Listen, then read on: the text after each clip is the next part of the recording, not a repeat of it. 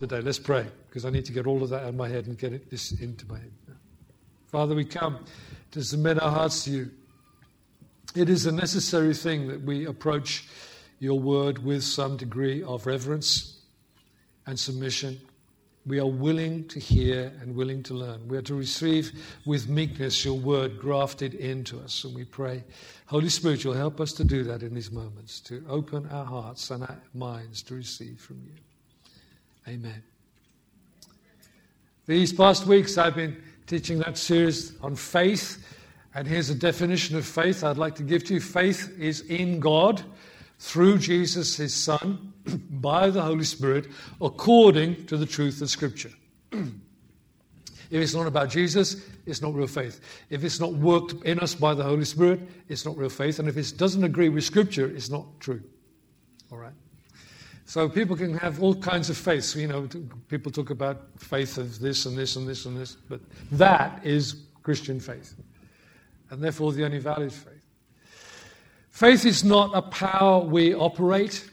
I'm going to turn on my faith here and make something happen. No, you're not.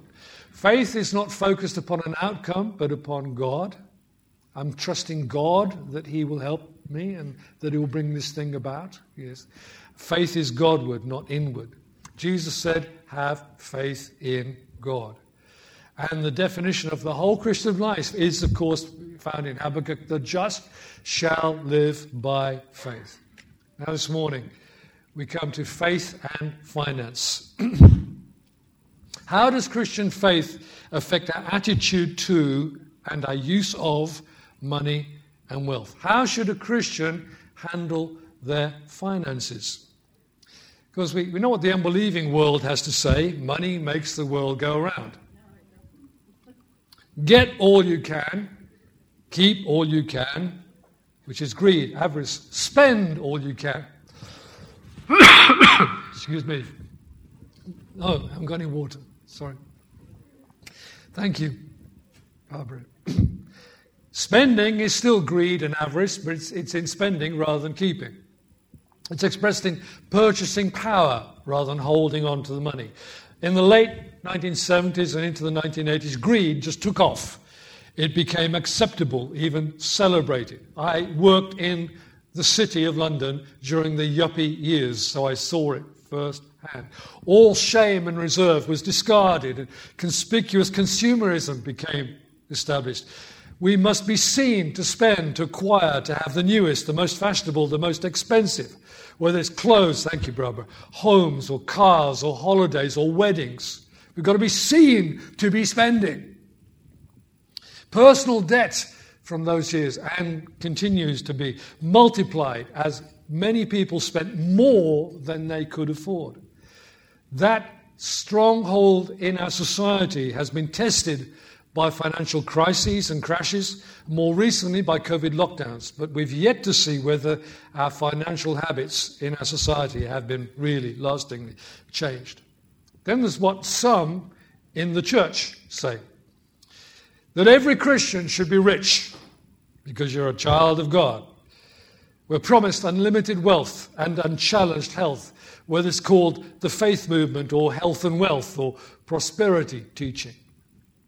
I believe that all those forms of teaching are false teaching for a number of reasons. But let me point you today to this clear warning in Scripture. I'm going to read you a chunk of 1 Timothy 6. There's a bit of it up there. If anyone teaches otherwise than as Paul has taught Timothy, and does not consent to wholesome words, even the words of our Lord Jesus Christ, and to the doctrine which accords with godliness, living in a godly way, he is proud, knowing nothing, but is obsessed with disputes and arguments over words, from which come envy, strife, reviling, evil suspicions, useless wranglings of men of corrupt mind, and destitute of the truth, who suppose that godliness is a means of gain. In other words, faith is the route to riches. From such people withdraw yourself. Now, godliness with contentment is great gain. For we brought nothing into this world, it is certain we can carry nothing out. But having food and clothing, with these we shall be content. But those who desire to be rich fall into temptation and a snare, and into many foolish and harmful appetites which drown men in destruction and perdition. And the love of money is a root of many kinds of evil. Not all kinds of evil, many kinds of evil. For which some have strayed from the faith in their greediness and have pierced themselves through with many sorrows. Paul's writing to his protege Timothy. He says, but you, O man of God, flee these things and pursue righteousness, godliness, faith, love, patience, gentleness. Some teach that godliness is the root to financial gain. That is false teaching. And there are other scriptures, Jude, Peter, that say the same or similar thing. I'll tell you who becomes rich from prosperity teaching, the people who preach it, because they live like kings on the giving of others. What moral value does money have? Some will say money is good. Others will say money is neutral. It's neither good nor evil. It depends what you do with it. Well, to your perhaps surprise, even shock, let's look at what Jesus talks about money, tells us about money. What did Jesus say about money? First of all, explaining the parable of the seed and the soils, which is commonly called the parable of the sower, but it's not really about the sower, it's about the seed laying in different kinds of soils. Jesus says the seed of the word or the gospel is received in different people in different ways. And in some people, the seed takes root for a little while, but among thorns. And Jesus explains that in this way. The seed lands and it begins to grow, but then it's choked. The cares of this world and the deceitfulness of riches choke the word, and it becomes unfruitful. In Luke, it's they've heard, they go out and are choked with cares, riches, pleasures of life, and bring no fruit to maturity. Riches and the love of riches chokes Christians from being fruitful. Jesus also said that it was hard for those who have riches to enter the kingdom of God. And then in a passage, and again it's a longish passage, but I want to read it to you. Notice what Jesus calls wealth and riches here. He calls it mammon, a false god.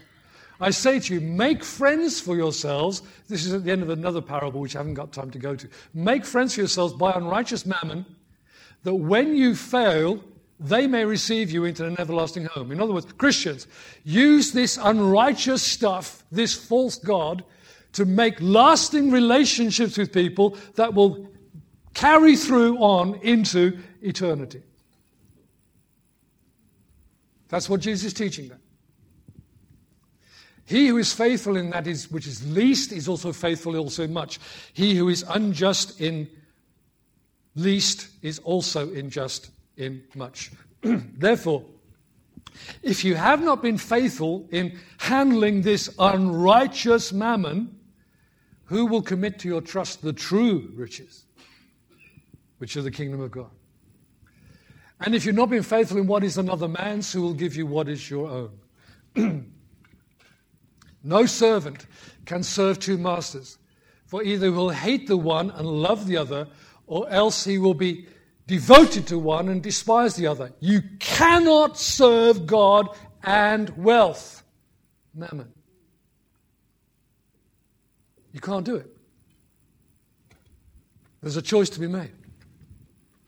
And the Pharisees, who are lovers of money, heard these things and they derided him. They scoffed him.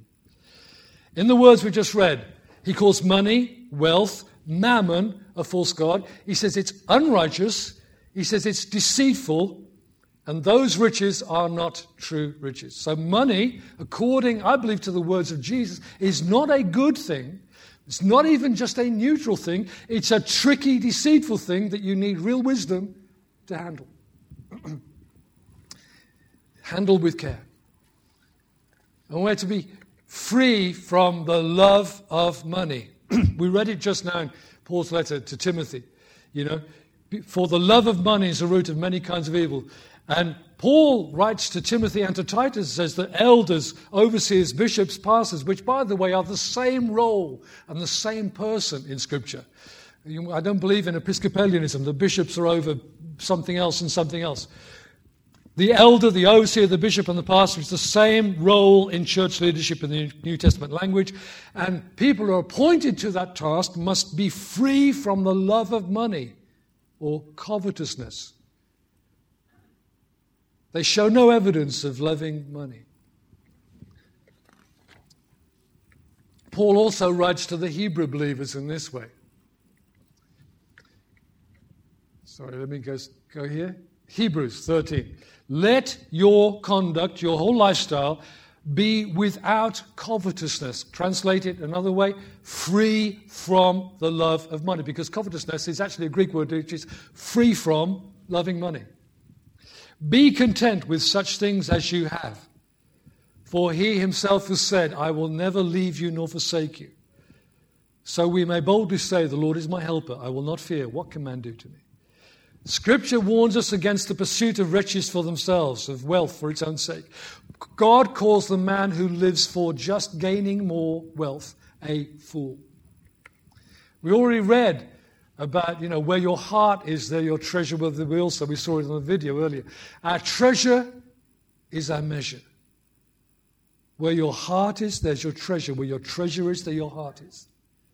And if your heart is in pound signs and numbers, then your heart is not towards God. Do we love and serve God or love and serve prosperity, wealth? We cannot avoid money. We handle it and receive it. But how do we do that with faith towards God? There's only time today to outline some principles, and I've headlined them in as few words as possible, one when I could do it. So first of all, first principle, God is our provider. The Christian lives in the provision of God, the daily bread supplied from heaven. God supplying all of our needs. Beyond our earning, doesn't matter what business or government authority is paying us, it's God who orders our supply. It all comes from Him. And because it's from God, it's a blessing from God. And we are blessed. We saw that earlier as well. But just as God commanded Abraham, as we are blessed, we are in turn to be a blessing. People like to claim blessing. I'm blessed. I'm blessed. Hallelujah. It's an easy thing to do. It's much harder to go and then be a blessing. You've got to make some choices. You've got to put some hand in your pocket. You've got to give up some time. You've got to make some effort to actually go and be something to somebody and bless them and encourage them and help them financially, practically. The person who gains but does not give isn't really blessed. They're not really blessed because they think it's all for them. God said, I'm going to bless you, Abraham, but you're going to be a blessing. Then stewardship. We're stewards of all that we receive. I need to see the income I receive as being received from the hand of God rather than earned. The problem is, the more I think to myself, I've earned this, I deserve this, the more I will hold and use everything that comes in my hands for myself or for the people who are closest to me. But I'm a steward of the Lord. What I hold in my hands is from Him. Jesus spoke a number of parables about handling money to teach the wider issue of stewardship. Everything is from the Lord. How we handle all that we have been entrusted with is a matter of accountability, and how we deal with our fellow stewards too. How we handle one another. We're accountable for handling what we've received and our brothers and sisters, our fellow stewards as well. We are stewards, not owners. We give back to Him only what was His in the first place, and it still is His. Quote from George Muller here. You probably can't see it, it's too pale on the screen, but never mind. George Muller, great man of faith, he trusted God for millions to build orphanages in Bristol and all that kind of thing. If we are indeed acting as stewards and not as owners, He will make us stewards over more. To whom he who has and handles it well, implication of what Jesus is saying, more will be given. Because he's not using it all for himself. He's trustworthy. Then tithing. Giving God the first tenth of our income. In Malachi 3, the Lord asks a troubling question of the people of Judah who returned from captivity to Jerusalem. After decades of captivity, they were rebuilding the city, rebuilding the temple. And in the middle of that time, God raised a prophet called Malachi, and this is the question that Malachi is sent to ask by the Lord. Will a man rob God? Yet you have robbed me. But you say, in what way have we robbed you? Well, in tithes and offerings. You're cursed with a curse, for you've robbed me, even this whole nation. Bring all the tithes into the storehouse, that there may be food in my house, and try me now in this, says the Lord of hosts. If I will not open for you the windows of heaven, and pour out for you such blessing, there will be not room enough to receive it. And I'll rebuke the devourer for your sakes, so he will not destroy the fruit of your ground, nor shall the vine fail to bear fruit for you in the field, says the Lord of hosts. And all nations will call you blessed, for you will be delightful land. The Hebrew word there is Beulah, says the Lord of hosts. I'm sure that when Malachi heard those words that God wanted to say to the people, his heart was in his mouth when he was saying them, as we say. But for the people who heard that prophetic declaration at that time, the words of the Almighty through the prophet Micah, that must have been a heart-stopping, breathtaking, hand-on-mouth moment. Did he just say, yes, he did? You've robbed me. How? In tithes and offerings. A tithe is 1/10 of what we have received, or 1/10 of our income. People think that tithing is about law and legalism, but it isn't. It's before the law, because hundreds of years before the law, Abraham and his descendants tithed to God. Abraham did. Jacob, his grandson, promised that he would. I'm sure that in between those two, Isaac did too. And that so did the children of Israel learn from their father, Jacob. We have a statement from Jesus that supports tithing too.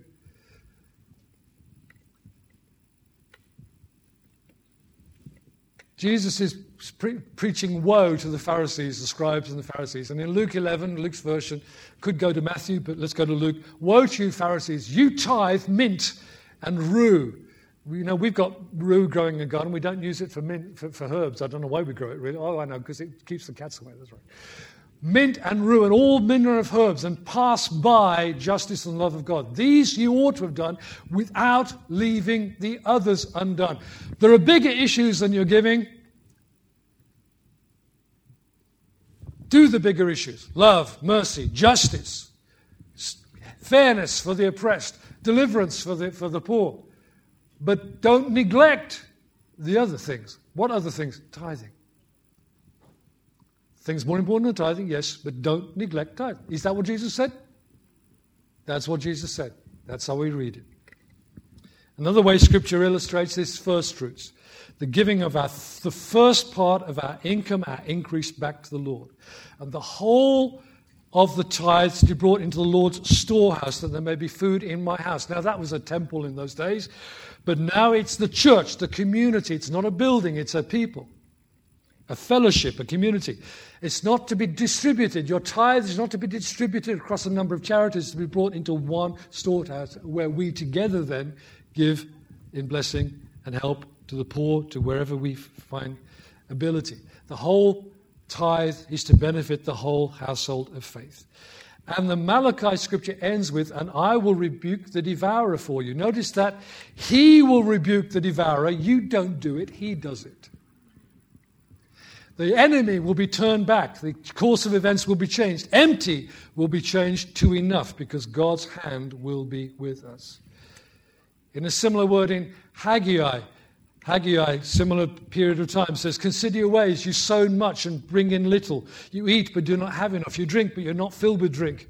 You clothe yourselves but no one is warm. And he who earns wages to put it into a bag with holes, you know. It's like the coins are falling through. Here's a quote from John Piper, which I agree with. If your purse is not open at the top with tithes and alms of all you earn, God will sooner or later put holes in the bottom. We teach tithing in Lighthouse. And in applying to be a partner with us, we remind people again that we would expect you to be faithful to God and to this local church in tithing. There are some who can't tithe. They have no income. They don't receive any, or because they don't control their finances. And the most common example, let me be very blunt here, the most common example is a believing woman whose husband is not a believer. Even if the income of the household is acknowledged to be joint and shared, it would be surprising if an unbelieving husband agreed to tithe their joint income. He might allow his wife to tithe her income. But that's a difficult position to be in. So that's why, women who've become believers, having married that man, that's the situation they find themselves. If you're a believing woman, do not marry an unbelieving man. Just don't do it, girl. Right. Then there's offerings. An offering is a personal gift back to the Lord over and above a tithe in appreciation and thanksgiving. Please note, you cannot substitute an offering for the tithe. It should be something in addition to your tithe. When we each contribute an offering together for a particular purpose, we didn't do it for the roof. We had that in the bank. We're doing that, okay, but then we're down in terms of reserves because of it. When we take an offering together, it gets another name. Guess what name that is? It's a collection, all right? We're gathering money together for a particular purpose, and we're all giving into it. We're making our offering into a collection. The people of God did that to build the tabernacle and to build the temple. They each brought their contribution into a collection, a whole heap of income, and then it was spent together for the common good, to achieve something we've agreed upon together. When we each contribute. Then there's a big word here, which is alms. Now, if you're an old-fashioned Christian, like an Anglican or a Catholic, or even if you're an English-speaking Muslim, you will understand this word. Alms means supplying the needs of the needy, the poor. Alms. We should support the poor. Galatians, you find Paul writing to the Galatians and saying, when we went to Jerusalem and we talked about the Gentiles becoming Christians, they wrote this letter to us all. And the one thing they asked us to do was to remember the poor. Now, we were already eager to do that, he said. Remember the poor. Alms are often also collections when we do it together, but we need to do this individually and separately as well. Remember the poor, being generous to the needy. There will always be those who give to the charities that support animals and this and that and the other. I believe as Christians we are called specifically and in particular to support those things which help the needy, starting with our fellow Christians, the persecuted, the oppressed around the world. We're to be pursuing those things which bring justice to those who are oppressed and deliverance for those who are enchained. It's part of our biblical, covenantal and prophetic mandate to use money to bring freedom. I remind you of my favorite text on this topic. Proverbs 19, verse 17. He who has pity on the poor, in other words, he gives so that the poor are helped, lends to the Lord. The Lord keeps it down in his book. He writes it down. As a debt, you've lent him that money. By giving to the poor, you lend to the Lord. And he will pay back what that person has given. Is that a good promise? Amen. We're also to pay Caesar. Now, this is an interesting thing that Jesus talks about. Matthew 22. Jesus was challenged by the scribes and Pharisees trying to trip him. Should we pay our taxes to Caesar? Now, of course, Judea was under Roman occupation. And so they're thinking, now, if he says, yes, we should, then he's a Roman lover. We've caught him. If he says you shouldn't, then he's a Roman defier, and we can book him to them. We can tell them that he's defying them. So, trick question: should we pay our taxes to Caesar then, Jesus? Give me a coin, he said. Give me a coin. They gave him a coin. He said, whose head is it? They said, Caesar's. He said, give to Caesar what belongs to Caesar, and give to God what belongs to God.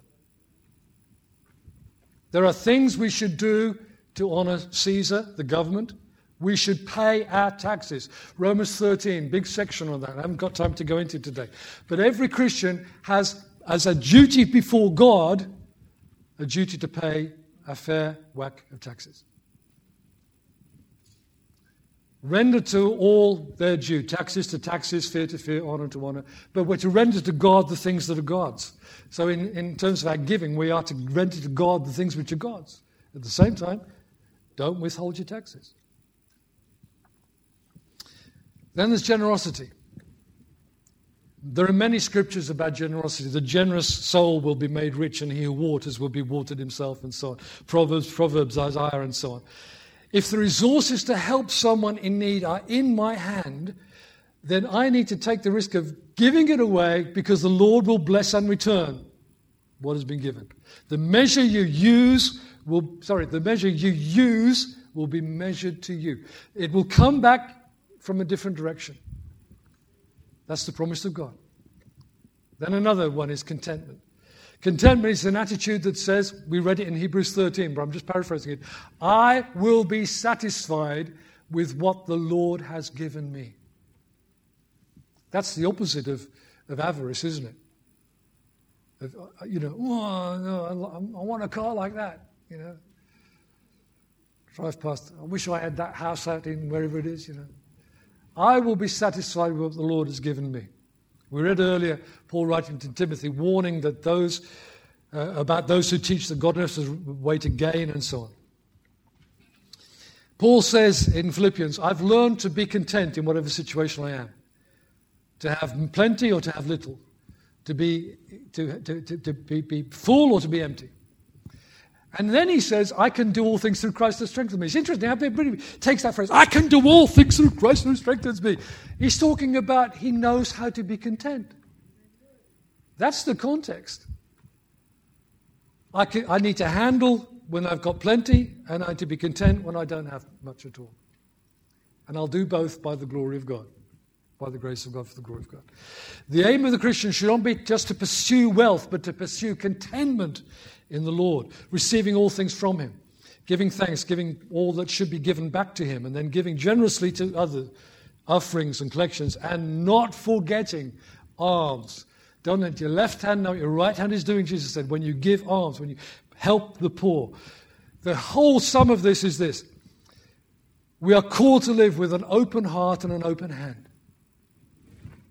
We're stewards. We're ready to receive from God generously, but also ready then to give from our hands generously too.